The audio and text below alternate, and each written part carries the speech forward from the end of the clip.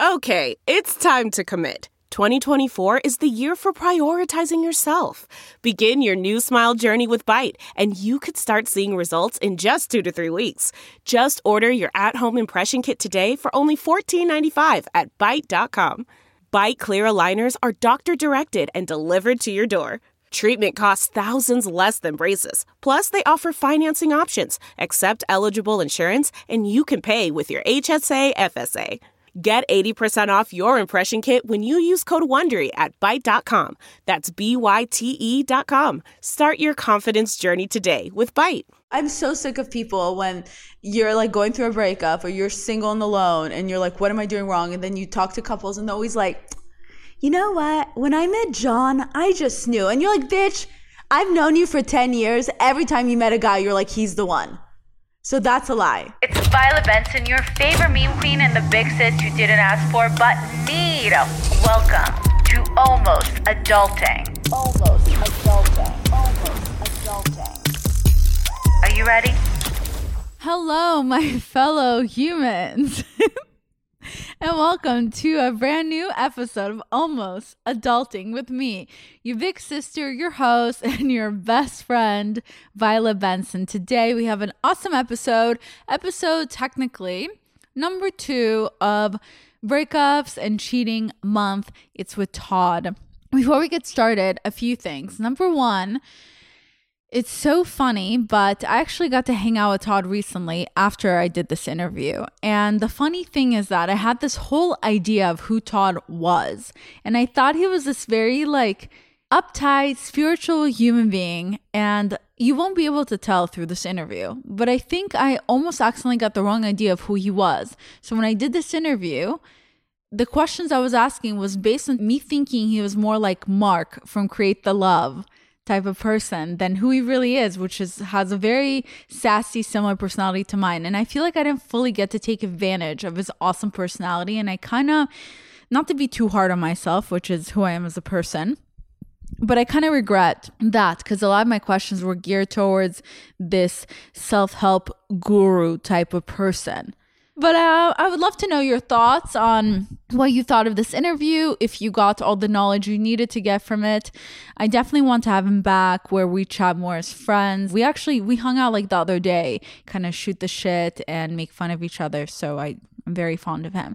Okay, moving on to the next thing is that I am right now talking to you half asleep, half on painkillers while I have these chompers in my mouth. As most of you know, last week I had a procedure. I was redoing my whole top mouth of veneers because I have a special case, unlike regular people. I was born with no enamel. Yeah, shout out to Russia. I was born being vitamin D deficient because I was born in November and there was no sun, so I did not get a chance to get any vitamin D. Not only was I born with a crooked leg, but I was also born with no enamel.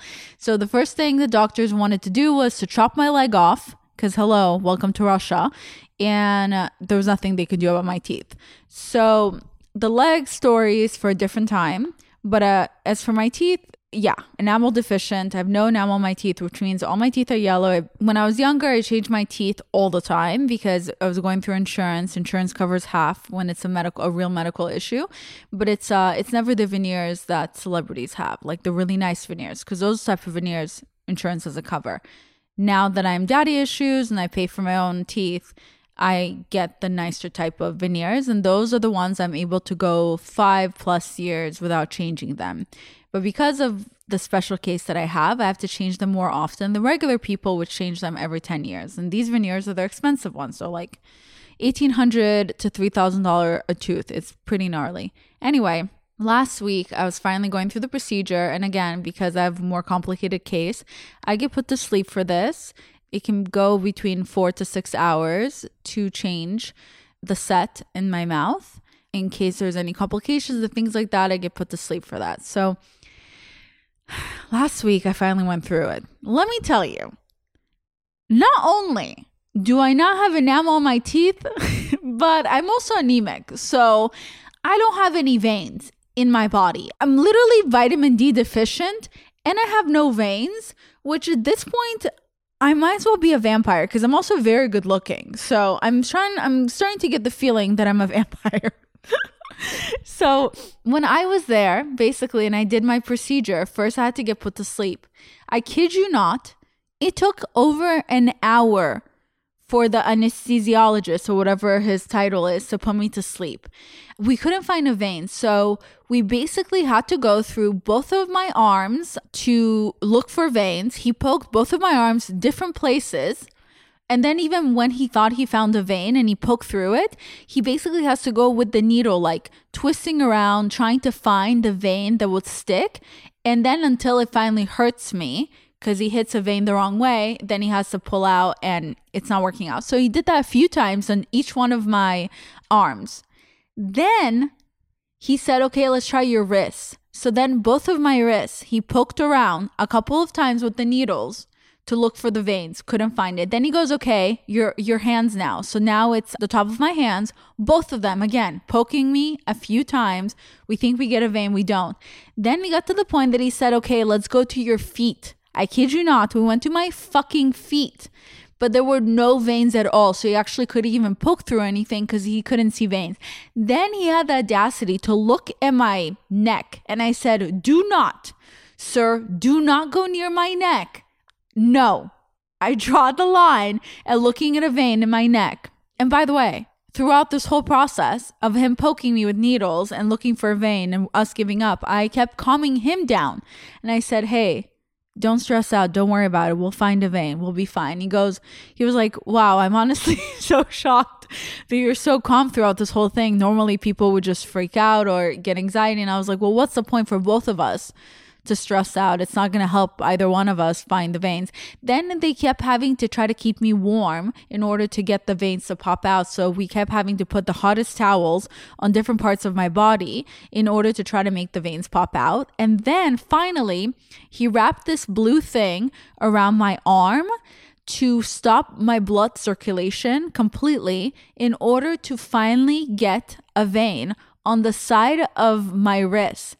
So not on my wrist, not on my arm, not on the front of my hand, but like on the side of my wrist. Finally, we found a vein because he stopped my blood circulation for 2 whole minutes where my whole arm was completely numb. And that's when he was able to poke me and finally put me to sleep. Yeah, it was pretty gnarly. I kept thinking about how if right now, more than half of the guys I've ever dated, the thought of them going through this for an hour, I was like, they could never. These men would be crying right now. It's almost laughable to think how much emotionally stronger I am than most of the men I've dated. Like, I think most of the guys that I've dated, they would never be able to go through this and they would be crying midway through it, or they would be like, let's just stop, let's end this. Not me, because I'm Russian. And Eastern European girls are just built differently, okay? So, yeah. So anyway, now I have my temporary teeth on. So in 2 weeks, I'll be able to put back on my real teeth. I'm not sure yet if I'm going to be put to sleep for the last procedure or not, because this one was the hardest one. But right now, my temporaries, I hate them. I feel like I have chompers on. They are so big. They're so effing big. He made them way too big for me, Dr. Daniel Nason, God bless him. I already got to see him on Monday, and we're going to fix my temporaries in order for me. I can't even talk normal right now. Like, I'm talking more with the lisp. I have such big teeth in my mouth. I look like a little chipmunk walking around. Normal people can't tell the difference. I can. It's killing me. But that's fine. And look, I know I don't often talk about my birth defect and how much it's affected me growing up, which is why I'm so attractive with such a great personality. Again, I'm kidding. I don't like to label myself. I feel like we're all unique and we all go through trauma and we all go through our own experiences. So that's why I don't think I really like to put labels on myself. Like, yes, I'm deaf in my left ear. So technically I have that disorder as well. I am half deaf. Correct. I don't really talk about being deaf in my left ear and how terrible it was going through the pandemic with people wearing masks and me unable to read mouths. So I would not be able to understand or hear people half of the time, and how much anxiety it gave me leaving my house ever at that point. I don't talk about that.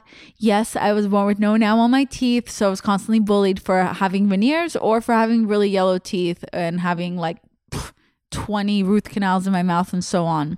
Yes, I have ADHD. Yes, I'm also dyslexic. Yes, English is my third language and I'm an immigrant and grew up poor. Cool. Cool. Yes, all those things are part of me, but they don't define me. And that is why I don't continuously bring it up or use it as an excuse or make it as if it's the label and that's the only thing that defines me, because I'm all of those things plus so much more. And that's what I like to focus on. I do sometimes mention it now because I understand that it helps other people relate. Like, it was really cool to get so many messages from you guys about other people that have issues with their teeth, because I know growing up when I would be crying over having, something on my face that I hated so much, and I hated looking at myself in the mirror because I was so, ashamed and embarrassed of what I looked like. I always wished there was an outlet or something out there where someone else could relate to my problem and I wouldn't feel alone.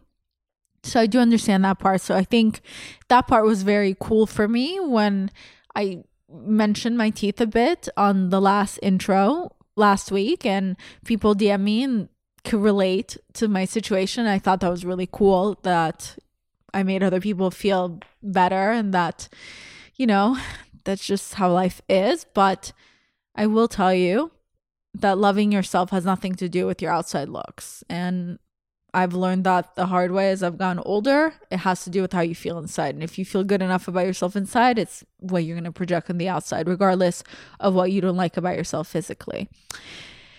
Okay, so that's that. Also, I had an amazing episode last Thursday.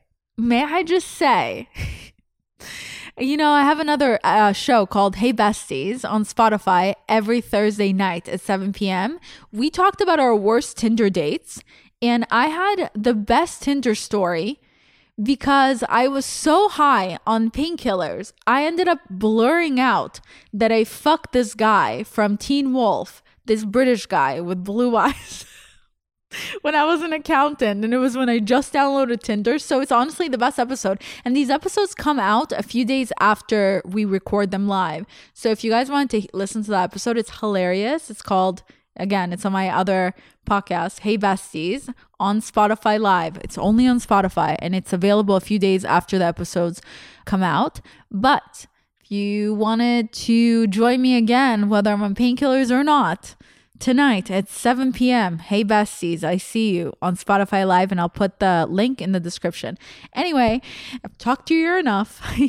So let's get this episode started, and I can't wait to update you next week on my sitch with my teeth and with life. And let me know what you think about this episode, and if you have a chance or any time, if you wanted to comment and give me a 5-star review on this podcast, I would love you forever. I read all of them, and as much as I appreciate all the DMs, your reviews really do help out this podcast. Love you, bestie.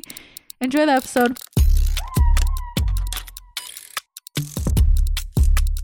Hi guys, and welcome to Almost Adulting with me, Viola Benson. So today I'm joined by certified sex therapist, licensed individual, and couples psychotherapist who specializes in relationships and sex, Todd Baratz. Welcome. Hi. Thank you for having me. So Todd has devoted his entire life to wellness, beginning in therapy at 10 years old.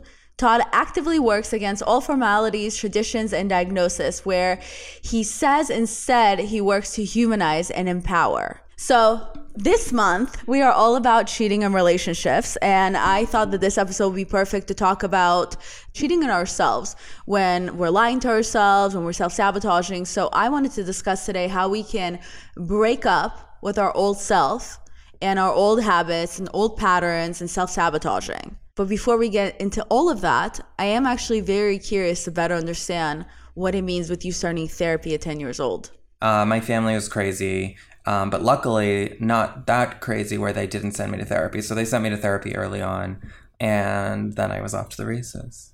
My therapist has played a really pivotal role in my life. I still see the same one that I've been seeing since I was 15. And I'm 36 now, so I can't do math, but it's a while. And it's played such a central role in my life personally and now professionally for a while. So yeah, it's been a lifestyle. But at 10 years old, why exactly did you need to go to therapy? Just because your family sent you there? Well, it started first a little bit earlier than that. My teachers were like, he's not paying attention, he's not focusing. Got tested, ADD, Ritalin is where I started with. And then from there were issues in my family. All my brothers were kind of off the wall and dysfunctional, and everyone was fighting with everybody, and I was the kid that was kind of left out there. So my parents just put me in therapy, and then eventually I did my own self-destructiveness. So then I was in therapy for that. But now I'm a perfect angel. Right. So does anyone ever actually heal? I take breaks from therapy. For me personally, I'm fully aware of some of my communication styles and attachment styles where if I feel like I'm getting too close to my therapist, I need a break. I'm uncomfortable. I need to stop. When you say too close, what do you mean? Like I'm sharing too much. I'm getting uncomfortable. Like I can't do this. What's too much? I don't know. When I start to feel uncomfortable, where I no longer want to go in, or I feel like I have nothing to talk about, or I'm starting to feel like I am lying. Well, don't lie. But there's nothing wrong with taking breaks. Take a break, but I wouldn't lie. Tell your therapist that you're lying. Is there any point, because I've seen like some movies, comedy movies, where there were jokes about like the therapist goes like, that's it, you've healed, you've graduated therapy. Do you ever graduate therapy? I mean, I have some clients that I'm like, all right, what are we doing here? Is this, what are you coming to see me for? And I have this spiel where I say, I do therapy regularly just because I like to have a space for myself, but that's me. Everybody has their own style in terms of what they want to get out of therapy. Some people do it for, okay, I want to get through this one thing. And other people, it's just part of their daily routine, like going to the gym or going for a walk. So it's a personal preference. But yeah, I mean, I have clients that come in and they're really not doing well. And then we kind of see each other for a year or two and nothing really to talk about. And I'm like, it seems like, do you want to keep coming in? And they're like, well, I think actually, yeah, it'd be good for a break. And I'm like, okay, come back whenever you want. But I think it really depends on the issue.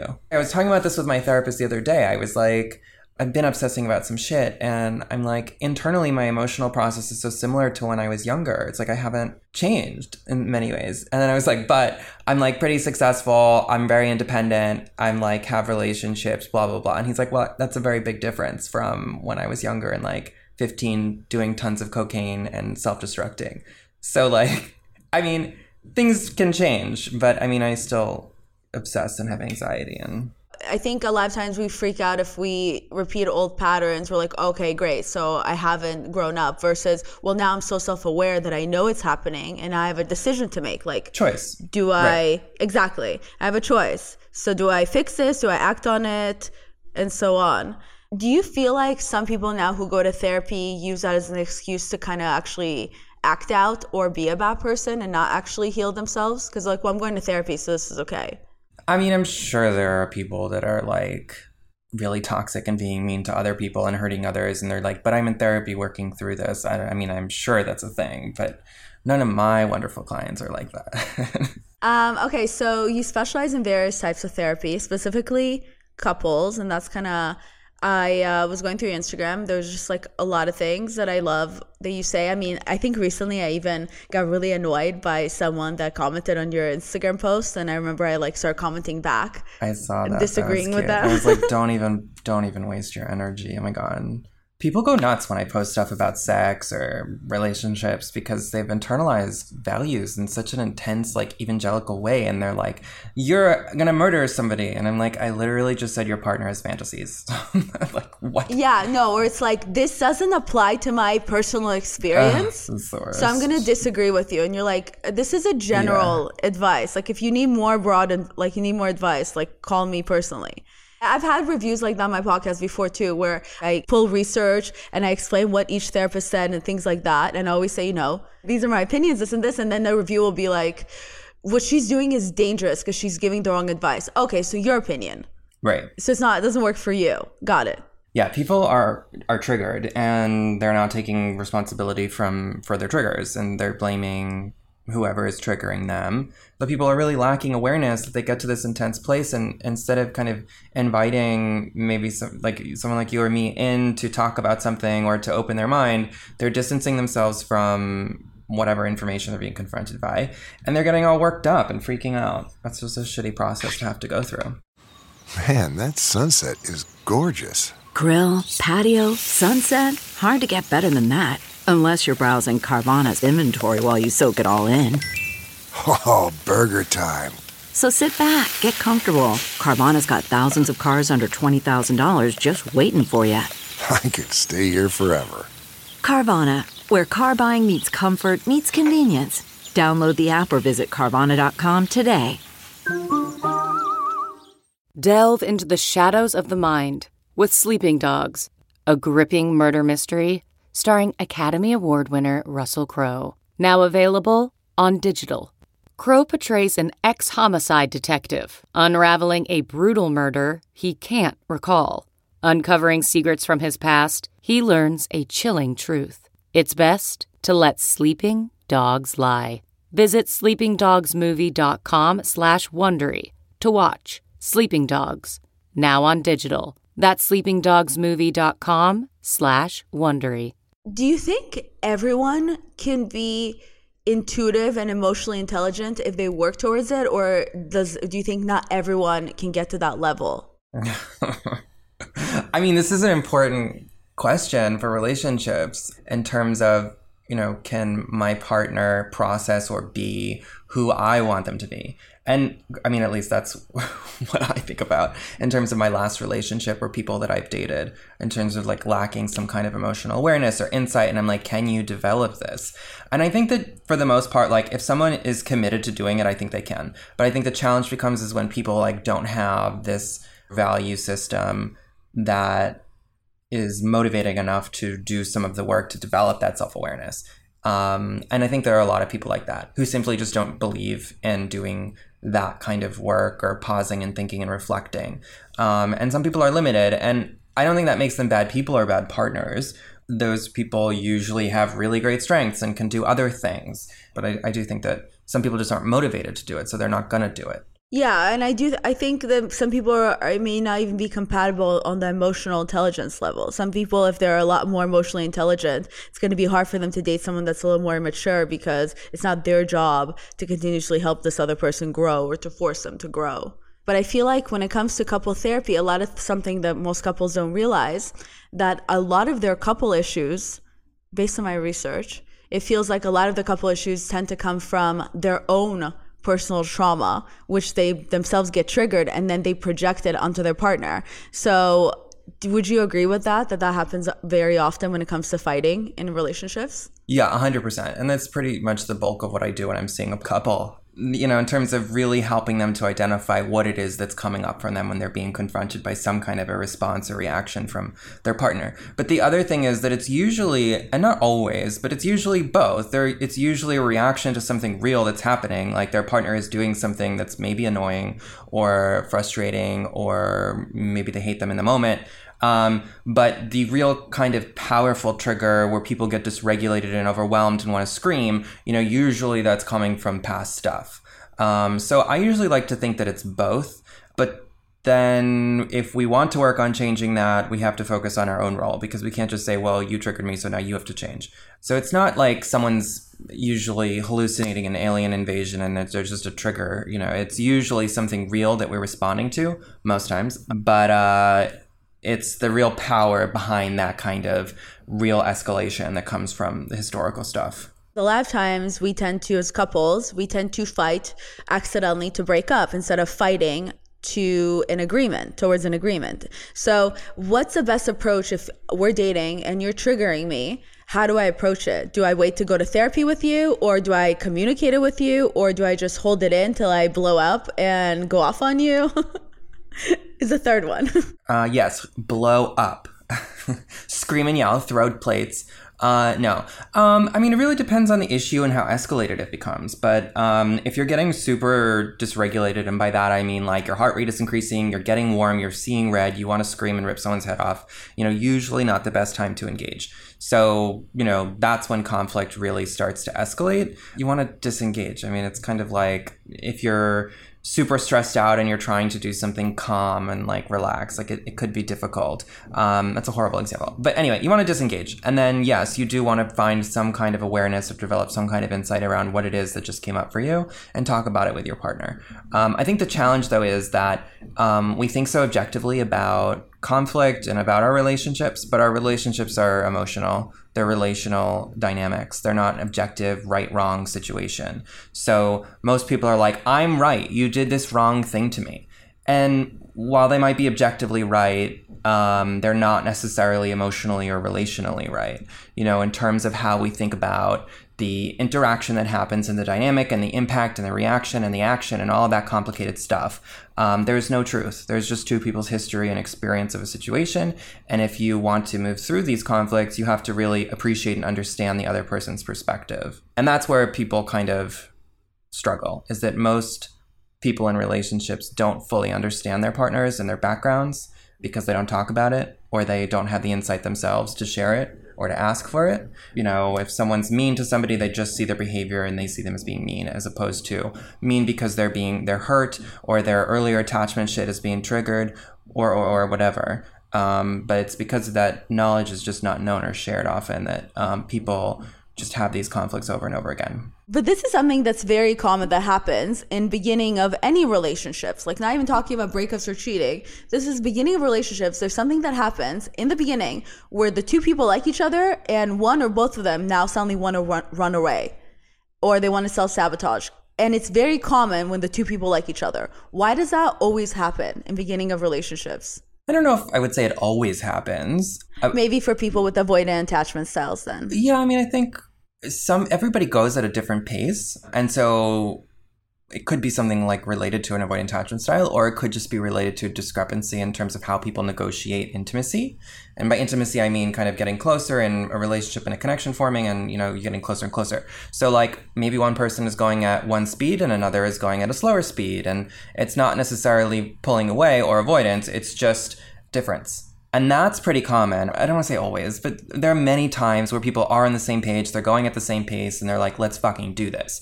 And then there are other times where one person is like, okay, we need to slow this down, or we're not on the same page, but that doesn't mean I dislike you. It just means we're at a different pace. There's not a specific formula for the correct or right pace that people should go. It's just about negotiating intimacy there. In terms of different milestones, do we say we're girlfriend, boyfriend, or whatever words we want to use to describe a partnership? Do we move in together? Do we whatever?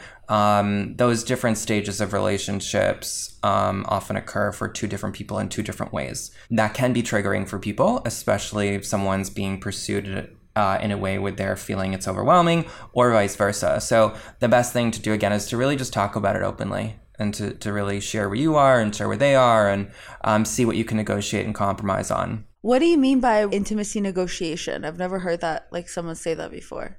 So when I say negotiating intimacy, that means different aspects of what it means to connect or have closeness or share something together. So that can be anything around text responsiveness or spending time together, or, like I said, when you define the relationship, or how often you talk about things related to the relationship, or milestones like moving in.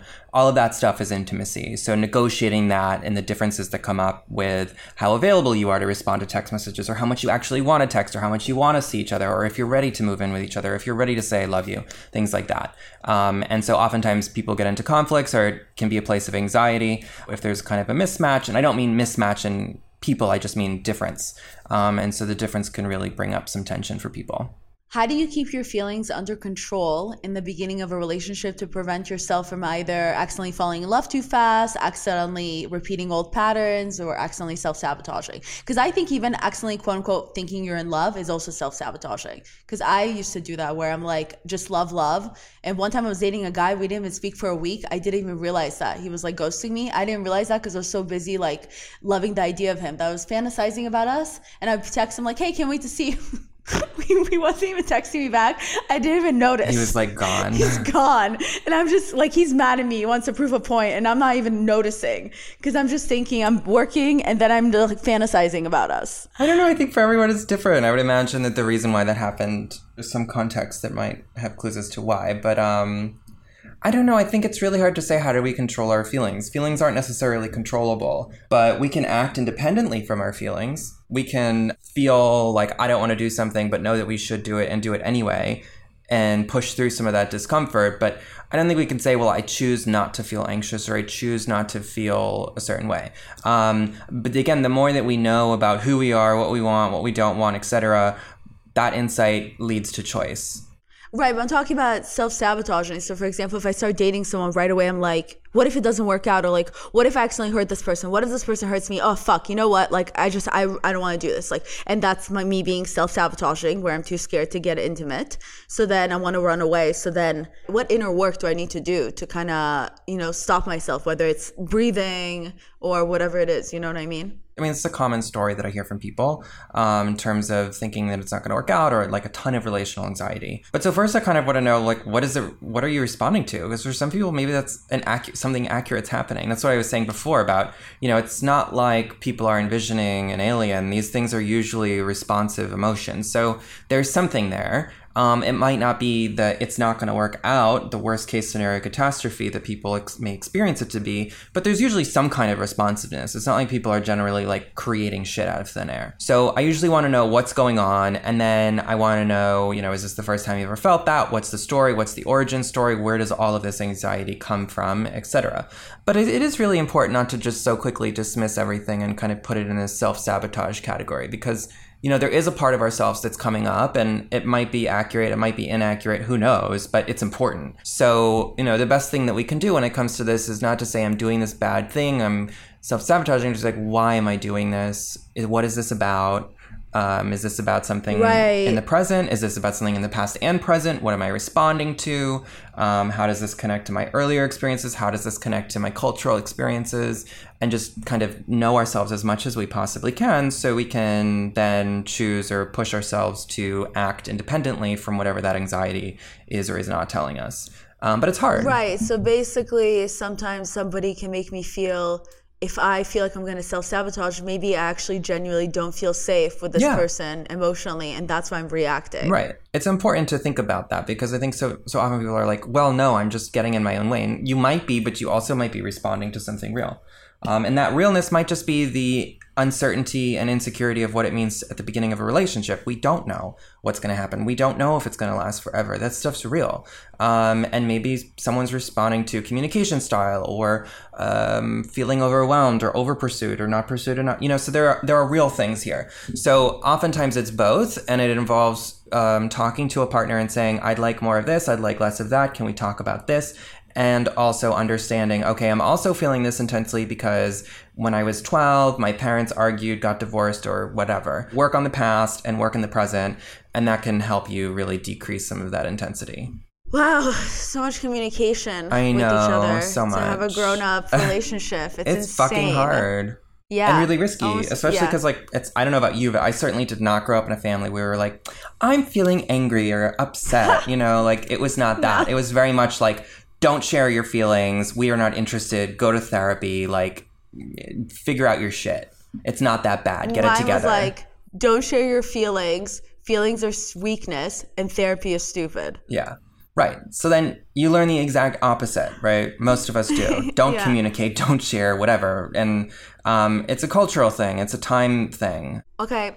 So then why are so many of us sometimes tend to be drawn to people who are emotionally unavailable, people who don't love us?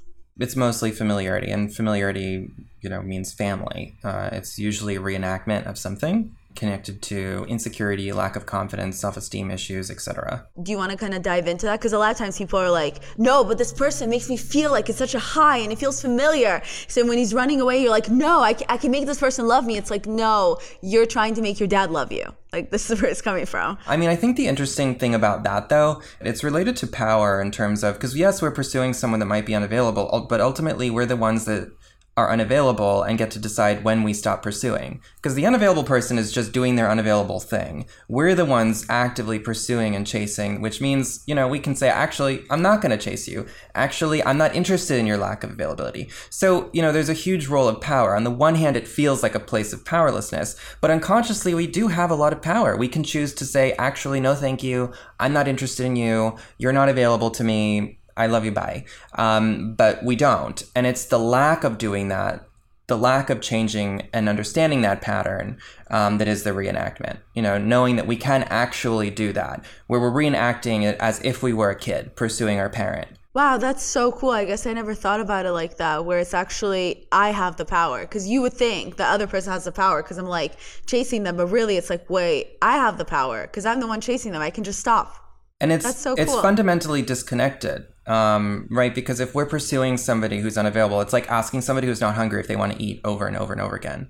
I don't know who I heard saying this, but someone was describing where they were like, are you hungry? Do you want this food? And they're like, no. And they're like, what about this? And like, no. And they're like, eat this piece of bread. And they're like, no. And it's like, it's that. And the question is, why do we keep asking? Because we're hoping for a different outcome. Right. And we're not going to get it. I mean, I was with somebody on and off for 7 years, and this man was never planning on marrying me. And I stuck around because I just didn't love myself. And when I started daddy issues, he was like, that's not very wife material of you to have an account like that. Imagine I listened, and he was never planning on marrying me. But once he gave me HPV for the second time, I was like, okay, you know what? I think you're still cheating on me. Okay, so you drew the line. It's a thing, and there are a lot of people that are unavailable. Sometimes people are unavailable and they're just not interested. But the story behind why someone is unavailable is irrelevant. The most relevant thing is what do you want, right? And if you're wanting someone who's going to be responsive, which I think we all do, then it's less about their lack of availability and more about why you're pursuing someone who has nothing to offer you, right? Why we're going to a restaurant who doesn't serve us the food we want. Because at the end of the day, a connection doesn't fucking mean anything if the person's not going to pick up their phone, or if they're not going to be available to go out with us once a week or once a month, or etc. So we really want to pursue things that can give us what we seek. Unless I am subconsciously chasing emotionally unavailable people because I secretly am afraid of intimacy. So it's much easier for me to go for someone I know is not going to work out with than to actually have to dive into it. Right, which is the story that we want to focus on as opposed to the other person who isn't available. Because we're unavailable if we're pursuing someone who's unavailable. And why do we want to be unavailable? Why are we protecting ourselves? Why do we want to cause ourselves pain? All of that story is usually about the past. What is a definition of someone who's emotionally unavailable? Like, what are some, how can I tell if someone's emotionally unavailable? I mean, to me, I think about behavior. I don't want to define people as unavailable. Their behavior is. I was in a relationship for a while and now I'm single, so I've become like maybe over cautious about some of these behaviors. But so things like people who don't respond texts, people who are constantly busy, maybe just because they're busy with work, but still, if they're not free once a month to see me, they're unavailable. Like, no matter how much they want to be with me, like, if I can't see you, it's a fucking problem. So a lot of behavior like that. Or someone who, I don't know, has a lot of emotional issues going on. It sounds so terrible, but, and doesn't want to go to therapy and says, I can work through this on my own. Maybe they can, but I don't know if I personally would be interested in that. And that's a bit of a red flag for me. Well, I think a lot of times in general with breakups, a lot of us think that the hardest part is finding someone new. But I've been told that the hardest part is actually knowing when to walk away. When do you think it's kind of when you have to, it goes from I'm going to fight for this relationship versus, okay, it's time for me to walk away? Like where's the line? That's so hard. And that's a question that like I get asked so many times on my Instagram. People are like really stuck in their relationship and they're like, what do I do? And I'm like, I don't know. It really depends on so many things. I think though that if we're in a relationship for a while and we genuinely like or love the other person, and we have a life, it's really worth seeing if you can work through that.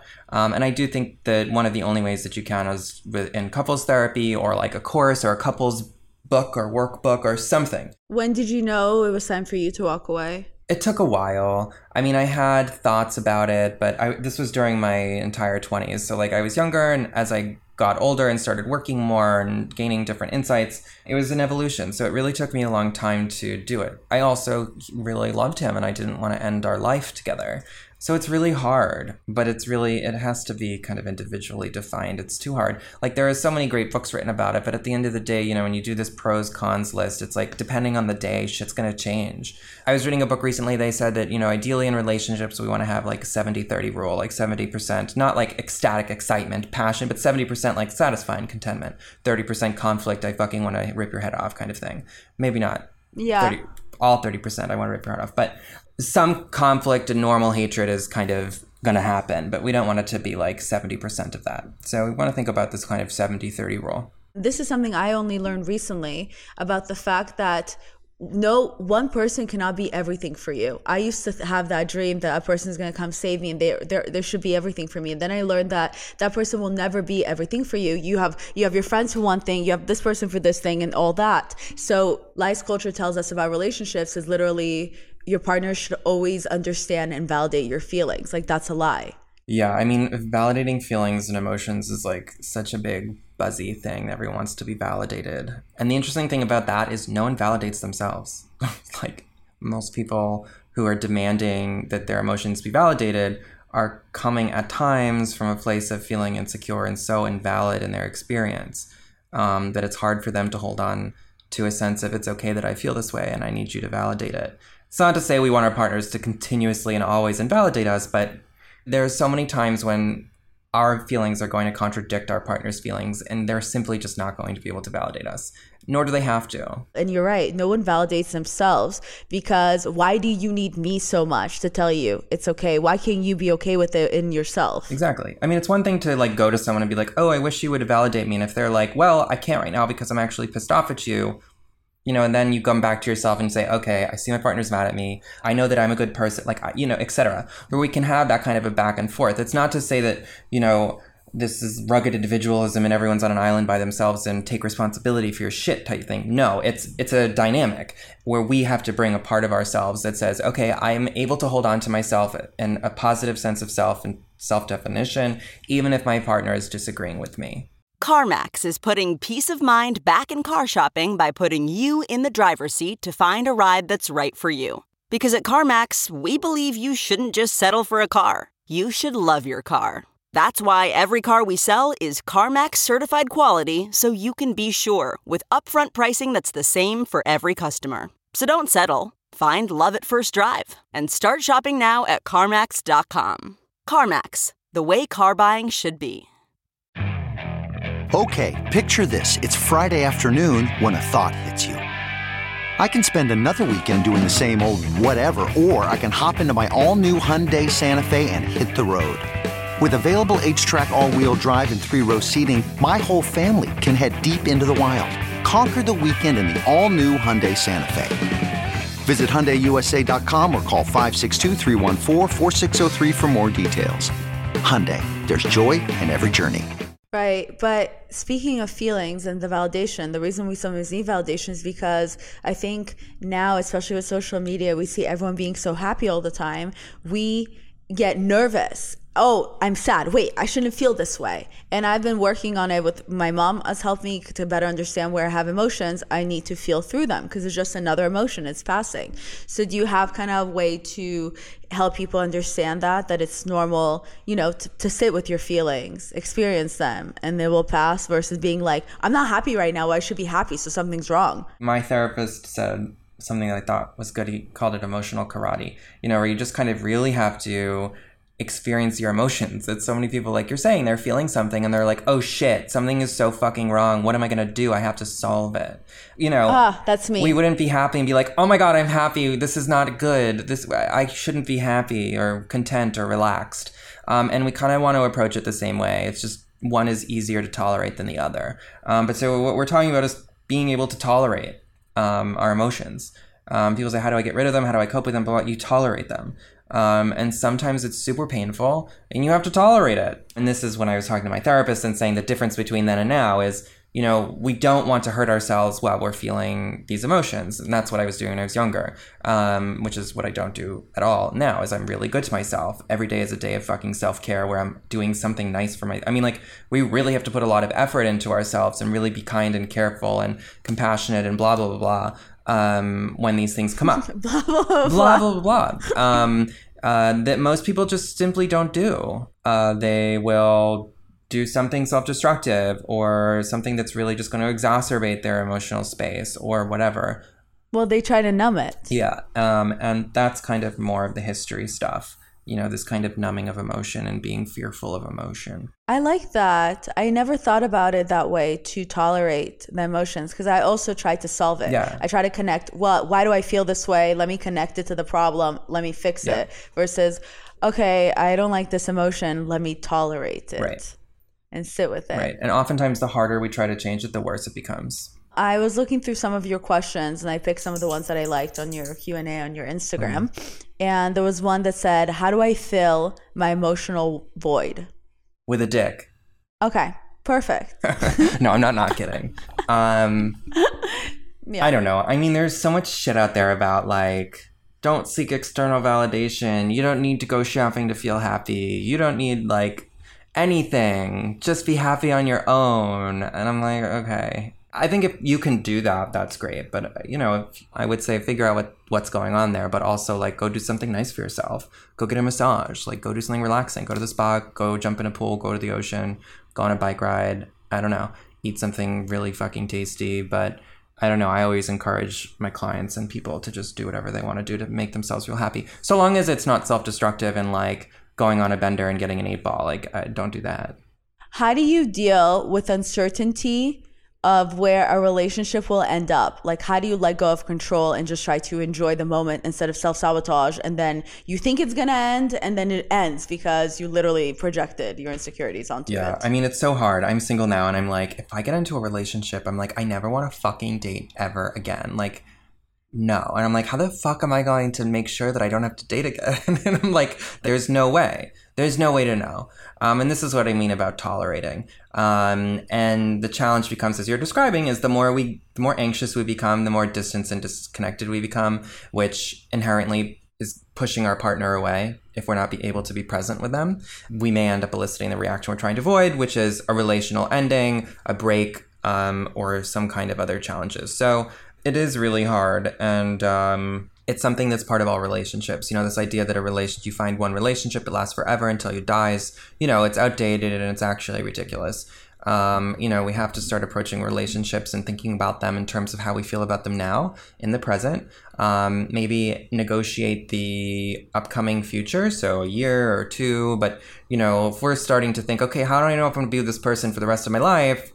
I don't know. I don't know how you're going to know that. I can't fucking predict the future. That's so scary. Like, who's clairvoyant? Yeah. I don't believe in that shit. I don't know. You can't predict the future. And we can't know everything about someone or what the dynamic is going to be. We might want to end it, you know? So the last thing we want to do is think about relationship as like this lifelong prison. It's not a terminal condition. So focusing on the now. Which is so hard because everyone is so fucking relationally anxious because we're being bombarded now after growing up at a time where we received no information. Now it's like overload.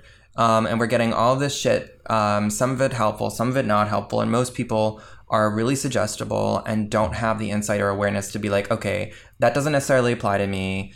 This isn't going to fit for me. Things aren't right or wrong, you know? So there's a lot of anxiety. People are freaked the fuck out. Yeah, or on social media with influencers seeing their couple goals and like, well, baby, you didn't take me on a private jet somewhere.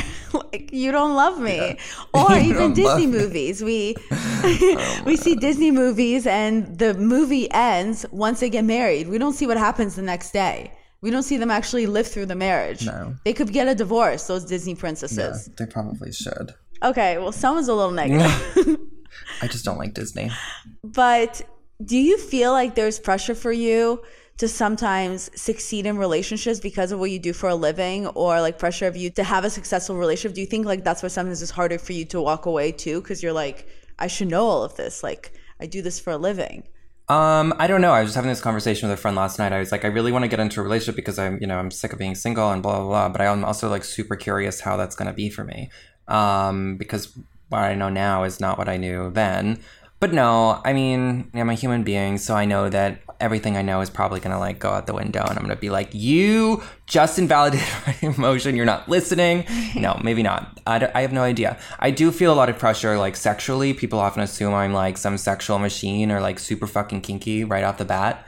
And it's not false, but like if it's a stranger, I'm pretty inhibited. I'm like, I don't know you, you smell, like get away. So people often assume that about me, and that's annoying and frustrating. It feels like a lot of pressure because I'm a sex therapist. They're like, oh, he must be really good in bed. And I'm not like, I don't know, the first time I meet you, you know, we're not going to be having sex for 5 hours. Probably not. Yeah, no, I can definitely relate to that being daddy issues. Do people put a lot of assumptions on you with that? Yeah, it makes it very difficult to date. It almost makes me not want to date when people have all these assumptions or then are stalking and seeing what I'm posting. And then I'm like, it has nothing to do with you. Like, let me do my job. Can you just not focus on that?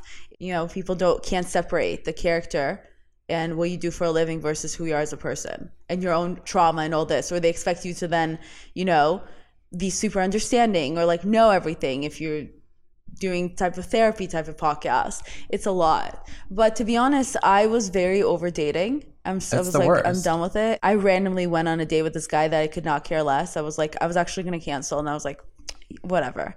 And then I had like the best time, and I was like, how did you meet? Oh, cool. Okay. Through friends. Just, I mean, it's like the beginning stages, but I do think it's funny. It's always like when you're like not looking, quote unquote. And you're just like, I don't even care about this, whatever, who cares? Yeah, when you're like, entirely hopeless, that's when it happens. Yeah, it's like when your standards are so low, then you're like, well. I mean, that's why I hate when people are like, it'll happen when you least expect it. And I'm like, you mean when I'm like hopeless and feel like I'm going to be alone forever? But I think that's when you end up accidentally acting like yourself because you genuinely don't care anymore if this person likes you or not because you don't even want to be there. So moral of the story, feel as if you want to run away when you have a date planned, and then you won't care. Yeah, but I'm so sick of people when you're like going through a breakup or you're single and alone and you're like, what am I doing wrong? And then you talk to couples and they're always like, you know what? When I met John, I just knew. And you're like, bitch, I've known you for 10 years. Every time you met a guy, you're like, he's the one. So that's a lie. No, I hate getting advice. I hate hearing those lies. I don't want to hear that shit. Yeah, I agree. Someone else asked you, is it always bad to intellectualize relationship problems? Where's the line between feeling and thinking? This is what I was saying in terms of suggestible. This kind of, is it always or never? It's like, it's not usually one or the other. It really just depends. You know, we have to kind of have some kind of intellect happening. But like I was saying before, is that we think about relationships so objectively and intellectually when we're not thinking about them emotionally or relationally. Because, you know, we can say this is what you should or shouldn't do from here until tomorrow, but then when you're actually in the relationship, it's like 100% different. So it really depends. Do both. What did you mean when you posted something about if you want a better life, you have to choose one? Everything that I post are things that I go through or have tried to figure out for myself. Yeah, I mean, there was just a long time where I was like, I hate my life, this sucks, blah, blah, blah, blah. And I was like thinking about what I would want differently, and I wasn't doing anything to change it. I think that was coming from a place of real powerlessness and fear and anxiety. But after a while, I was like, okay, if I want these things, you know, I'm going to have to do a lot and make a lot of change and take a lot of risk and feel uncomfortable and push myself outside the confines of my comfort zone and blah, blah, blah. But so many people, it's hard for them because the emotions become so powerful and they become so paralyzed and they just can't make change. And then they're thinking and doing nothing. So change, if we want to change our life, we have to take action and do things. Yeah, I agree. Just like every day, if I'm having a bad day, I can choose to have a better day. It's going to be annoying because I don't feel like it, but I can choose to change my perspective and have a more positive outlook for the rest of the day. It may actually make me feel better, or I can choose to create one healthy habit that day that may actually accidentally create a few other healthy habits that day to change my day. Something I was doing was I was isolating myself a lot because I was like, I hate everybody. You know, I had that narrative of, I just want to be alone. Everyone's so annoying, which like people are annoying, sure. But then I was at home alone and I was like, I'm alone. So I still have that thing come up where I'm like, I don't feel like going out. But when I go out, I'm like, this is actually fun. I actually like being with people. Like, okay. So I know now that like I should not just isolate myself, and that I should go out and be with people, be social. What did you mean when you said before to stop blaming people for your feelings? This goes back to what I was saying about being triggered, and instead of thinking about where the trigger comes from, many people are focusing on what triggered it. So a behavior. And that's something that happens with a lot of the couples that I see, is that they come in and they say, my partner is doing this thing and they're making me feel so alone and blah, blah, blah, blah, blah. And they may be doing something to making them feel super alone, but then the way they pursue their partner isn't eliciting the reaction they want. So the communication just breaks down. So usually what will happen is someone will say, you're doing this bad thing and I don't like it. As opposed to saying, I'm feeling really alone and I'd really like a hug. So we really need to understand what we're feeling before we say someone caused us to feel that way, if we want to get something from them. Because then we can understand, then we can get what we want, as opposed to just saying, you made me feel this way. People don't make us feel a certain way. Yeah, I like that because, if you tell me you make me feel like shit, I'm going to get defensive. I'm going to get uncomfortable. I'm going to be like, excuse me. Versus if you're like, I'm feeling triggered and I feel so alone when you don't talk to me. And exactly. I wish you were around me more. Right. And it's like, oh, I'm hurting. Yep. Like, you make me feel like shit is I'm hurting. Aw. That's so sweet. That's sad. It is sad sometimes. Okay, so I have this problem. I feel like self-deprecating humor, while funny, is often a way, obviously, of deflecting what we really need to work on. Like joking about our faults is much easier than working on them. Why does language matter so much, even if our intent is just to be funny? People are so mean to themselves. And they think it's funny, or they think that it's noble, not to say good things about themselves or accept compliments or whatever. But yeah, language is really important. The words we use to describe ourselves, the words we use to describe our partner, the words we use to describe our future, the way we see the world, blah, blah, blah. I really do think language is important, and I think it's an inherited way of understanding. And oftentimes you'll see that many people will say things or think things in words that their family, parent, culture thinks and feels. So language is really important. There's a lot of information there about why we choose certain language and why we deprecate. Growing up, my mother was just awful to herself about her body. She still is. Every time I see her, it's like, how old do I look? Do you see I lost weight? I've been trying so hard. There's all this focus. And, I do the same thing with myself. And then I'm like, oh shit, I have to stop. This is not my voice. These words are not my words. I got this from my mother. I got this from my father when he would comment on her body, so we have to understand why we use the language we use. And then we have to really be conscious to be nice. Because the world is going to say things, unfortunately, that are mean. That's interesting about the words we use, because it has to do with, I never thought about it, but I guess that makes sense if I think about whenever my father tried to make me step up, he would put me down, and I was always so hurt by it because I was just like, I need to be loved. I don't need to be put down. That's not going to encourage me to be better. And I always disagree with that so much. But when I got older, when I tried to encourage my friends or my partners, I would do the same thing. I'd be like, okay, so I guess you want to be a failure. And I was just like, I'm trying to make you step up. I'm trying to make you strong. And it took me forever to realize oh my God, I'm doing exactly what my father did to me, which did not encourage me at all. Yet that's what I think works. No matter how much we work on ourselves, we're always still going to have those moments where we forget and we talk to ourselves in a bad way, or we repeat patterns. It doesn't matter how much research you learn or how much education you have. It's human. Yeah. It's cultural, because we live in such awful, toxic spaces sometimes. But the self-deprecative stuff and the mean self-talk, it's a lot of inferiority. And the solution isn't to go to this grandiose or superior places as well. I'm amazing and better than everybody else. It's to try to find some neutrality and something that's kind, and actually to just stop thinking about it. Right. So I read something that simply said, stop, quote unquote, spiraling, which further said to stop obsessing, stop overthinking, and accept and tolerate the pain that it may cause you. Because I think once you start spiraling, yeah, it's so hard to stop. And it's hard. I spiral, and then I'm like, oh wait, I'm obsessing right now. But this is what I was saying about tolerating emotions. Oftentimes spiral is coming from emotions, and the harder we resist those emotions, oftentimes it really results in a spiral. And then when we're spiraling, it hurts more. It's more pain, more stress, more anxiety. It doesn't solve anything. But sometimes that's just the way our mind works, is that we see something, it feels bad, and we're like, ow, ow, ow, this hurts, must fix it. But, it just creates a spiral. So the best thing to do is to just pause and be like, okay, I'm really freaked out right now. This is really fucking hard. And, that's okay. Like, this is going to pass, and that's 100% fine. Everything can't be easy all the time. I'm a normal person. Experiences, to really kind of talk to ourselves. Sometimes it'll work, sometimes it won't. But we just have to tolerate it. I read somewhere, I don't recall exactly what it said, but it said that there was like a specific amount of time where you experience the emotion of sadness, and anything after that is you just choosing to stay in that certain emotion, something like that. I need to like look more into the research to better understand. But like, I thought that was kind of interesting, because sometimes we really do love being sad. Like, sometimes I love being miserable as much as I pretend like I don't. Like, sometimes it feels familiar, and I like sitting in my sadness because I don't want to deal with like actually trying to work on myself. Can part of the breaking up with your old self process put you into a spiral though? Like, having to continuously just take a long look at yourself and reliving painful memories, wouldn't that keep just triggering stuff, or you have to face those triggers, right? Because the only way above is through.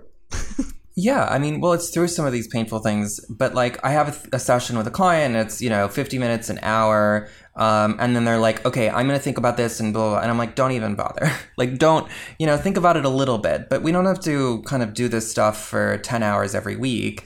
We can analyze and reflect and journal, max an hour a day. I mean, you don't even have to do this daily. It's just a process, but I think people are really in a rush to self-improve. But like, self-discovery happens throughout our entire life. It's not a rush unless you're really hurting yourself and really destructing and really in pain. Then you really want to stop and like get someone to help you figure out what's happening. But, figuring out our old self, our new self, our higher self, our lower self, our this self, we take all ourselves with us. There's not one or the other or bad self. We're a multitude of selves, and we don't want to get to a place where we are obsessing and spiraling about our past and living in our past and going over it and over it and over it. Because you can't change it. No, that's what I was talking about, resisting. And that's resistance. That's not change. I've been able to work through some of my past trauma by forgiving myself for not knowing any better, and then also forgiving people that like, whether you expected them to be the grown-ups, you expect them to protect you, and they just didn't know any better. And I know it's so hard for people because like, I don't want to forgive, it's not fair. And you're like, well, you don't have a choice, just because I know it's, in my opinion, holding on to all that anger hurts me more than the other person, especially if they don't care. Like, I'm holding on to anger for what? They don't even give a shit. I'm the only one hurting them. Yeah, I mean, the anger, it continues the hurt is what it does. And I think a lot of people get hung up on that one. I don't want to forgive someone. But, that doesn't mean you have to like them or call them every day. You can dislike them Exactly. And say, gee, I really wish they were different. But holding on to hatred in that sense as a way to define someone else is just something that you're experiencing internally. It's not helping you. One thing that is hard for me to deal with people who have this type of self-sabotage, maybe because I'm an immigrant, so it's like something unheard of for us. But I've noticed these days, a lot of people tend to have self-sabotaging that has to do with people who love to play the victim role in their life, whether or not they even realize it. Everyone else is a narcissist. Everyone else is hurting them. Everyone else is a problem. Why is this always happening to me? How can they get past through that and understand that maybe they're accidentally playing a role in their life of being the victim constantly? It's a pretty common stance that people take in their lives. And it's sad because most people who take that stance and do that kind of a dance, they have been victimized. And it's something, that sense of being victimized is something that kept them safe in terms of, because it was something that actually happened to them. I have many clients that kind of do this powerless, scared child thing, like everyone in the world is mean to me, I can't do anything about it, I'm powerless, and it's about their trauma. And then for some people, it's about their personality, and they have some issues there where they're unable to look at themselves because of the intense level of shame they may feel, or etc. So there's usually a really big story, but they're also usually really hard people to be around because they are so stuck in that kind of regressed child place of, I can't be powerful in my life. That is insane. Yeah. You just changed my perspective on how I viewed Well, those they're kind people. of annoying. It's annoying, but that No, in a way that I understand now. I thought it was just from selfish reasons. I didn't realize that it's like literally they feel powerless. Like, that's so sad. Yeah, and a lot of people at one time in their life were like victimized. Like, many people were victimized in their families or by someone or really hurt, and then it becomes this kind of identity. and also a way to get attention that they never got when they were victimized. So how do you move past it? You tell them to go to therapy. I mean, you don't have to do anything for them. Like, they have to do something for themselves. But oftentimes people go a long time feeling this way, feeling so powerless, feeling so paranoid. And it's so hard. Because again, we don't live in a world where it's like, okay, time to talk about your trauma in like when we're 12. Usually people don't start actually reflecting about their lives until 20s, 30s, 40s, 50s. And that's after decades of really working out this kind of victimization identity or anxious identity or whatever. So it's just really hard, when we don't get any guidance. Who gets guidance? I don't know. I was lucky. I went to therapy. Many people grow up in families, like you said, that thought therapy was a weakness. I mean, yeah, I didn't learn about my feelings until the last 7 years and really dive in the last 4 years. I sometimes feel like a baby when it comes to emotions and partnerships and relationships. Like, honestly, people get surprised or sometimes like, it sounds childish, but I genuinely sometimes, because everything I do a lot of times is logic. And then I have to stop and I have to understand what I'm feeling because I do so much research because I didn't grow up with emotions that for me, it's all logical. I'll be like, well, research said, and even the guy I'm currently dating was like, yeah, but how do you feel? And I'd be like, what? No, but research is saying that. Like, that's how I talk. Oh, God. So thank you. But I feel like even talking to you right now about some of these different topics has helped me really change my perspective about how sure I was about certain things. I'm glad to have an impact. I accidentally kept saying that you can't love someone else unless you first do the work on yourself and love yourself. And then I read that you were like, that's bullshit. Come on. Like, you can still get in a relationship. So do you think you can still be in a healthy relationship where one or both of you are trying to work on yourselves? 100%. So many people are in relationships where neither person has or is doing any work on themselves or each other. And this is when the blaming and all of that other shit starts to come out. So, it doesn't really matter. People often go to extremes. They're like, yeah, but I hated myself and I was drinking and drugging. And I'm like, okay, well, I mean, you don't have to fucking absolutely hate yourself. That's a whole different conversation. But you don't need to have this kind of sense of love before you can receive love. And also, the way our relationship to ourselves changes. Some days we fucking hate ourselves. Some days we fucking hate our partner. We have to stop thinking about love, whether for ourselves or for other people, as this kind of everlasting, perpetual state of bliss. It's so not. So we have to allow for some dips and imperfections. And sometimes we learn to love ourselves through our relationships. Sometimes we can teach ourselves how to love by observing our partner love us. So self-love, love for other people, it's a dynamic and an interaction between ourselves, the other person, and the world. So we can't just kind of hide away at home doing a self-love journal until we get to the last page and then be like, okay, I'm ready for a relationship. You can do it simultaneously. Yeah, that was my view. I was just like, well, first I need to work on myself, get to the point where I'm healed, so I'll be the best version of myself, and then I will find the best version of someone else. Because I mirror, but I'm too logical. So I like your perspective. I mean, it's not inaccurate, but I think you can soften it, and it's just not a black and white picture. I think that is the best advice. And I like that I keep seeing you say that about the black and white picture, because a lot of people, including myself, we view everything black and white. Like, well, you shouldn't be saying that, so no. Or you shouldn't treat me this way, or this shouldn't happen, so no. Versus their trauma, they're having a bad day. Why did this happen? Why was I triggered? Yeah, I mean, and we all do it. I mean, I do it and I start thinking about things in this all or nothing way. But then, I have to be like, wait a minute. Maybe it actually isn't that cut and dry. So you can break up with the old version of yourself while still dating someone else, as long as you're both working on yourself. Yeah, I would agree with that. Before we wrap this up, do you have any advice for anyone out there that's currently going through a breakup and how to heal from that? How to find themselves again? Yeah, I feel so biased, but I would say go to therapy, read a book, go to therapy, take an online course, self-reflect. I mean, it's a really good opportunity to learn something about yourself. And so you have to be kind to yourself and you have to be good to yourself. And it really does help to have a therapist, so you have a space to talk about that and you can have help. But it's really hard.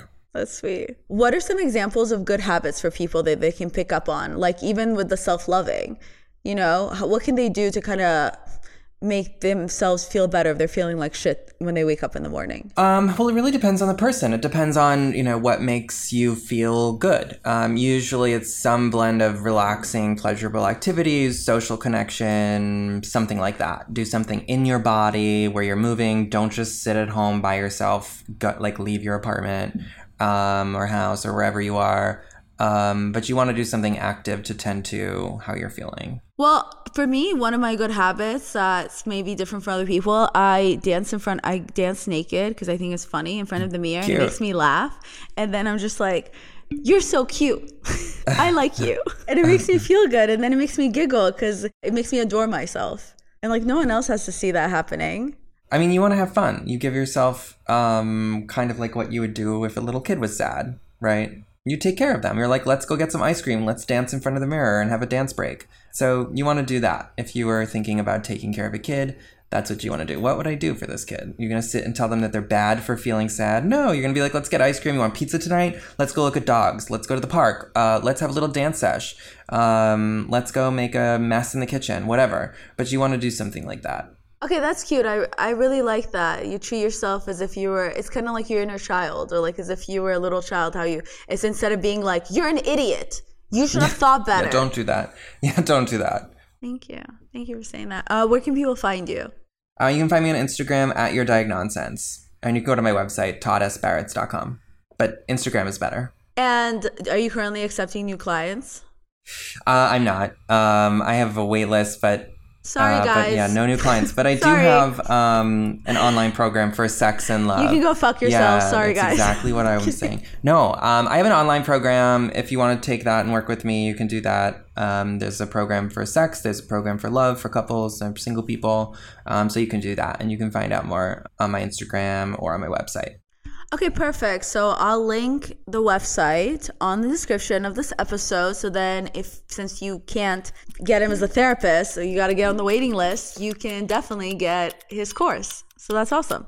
Thank you so much again for coming on the show. And you guys go follow him on Instagram, go check out his site, and go take care of yourselves. Yes. Yes. Have a beautiful day. Bye, guys. Mwah.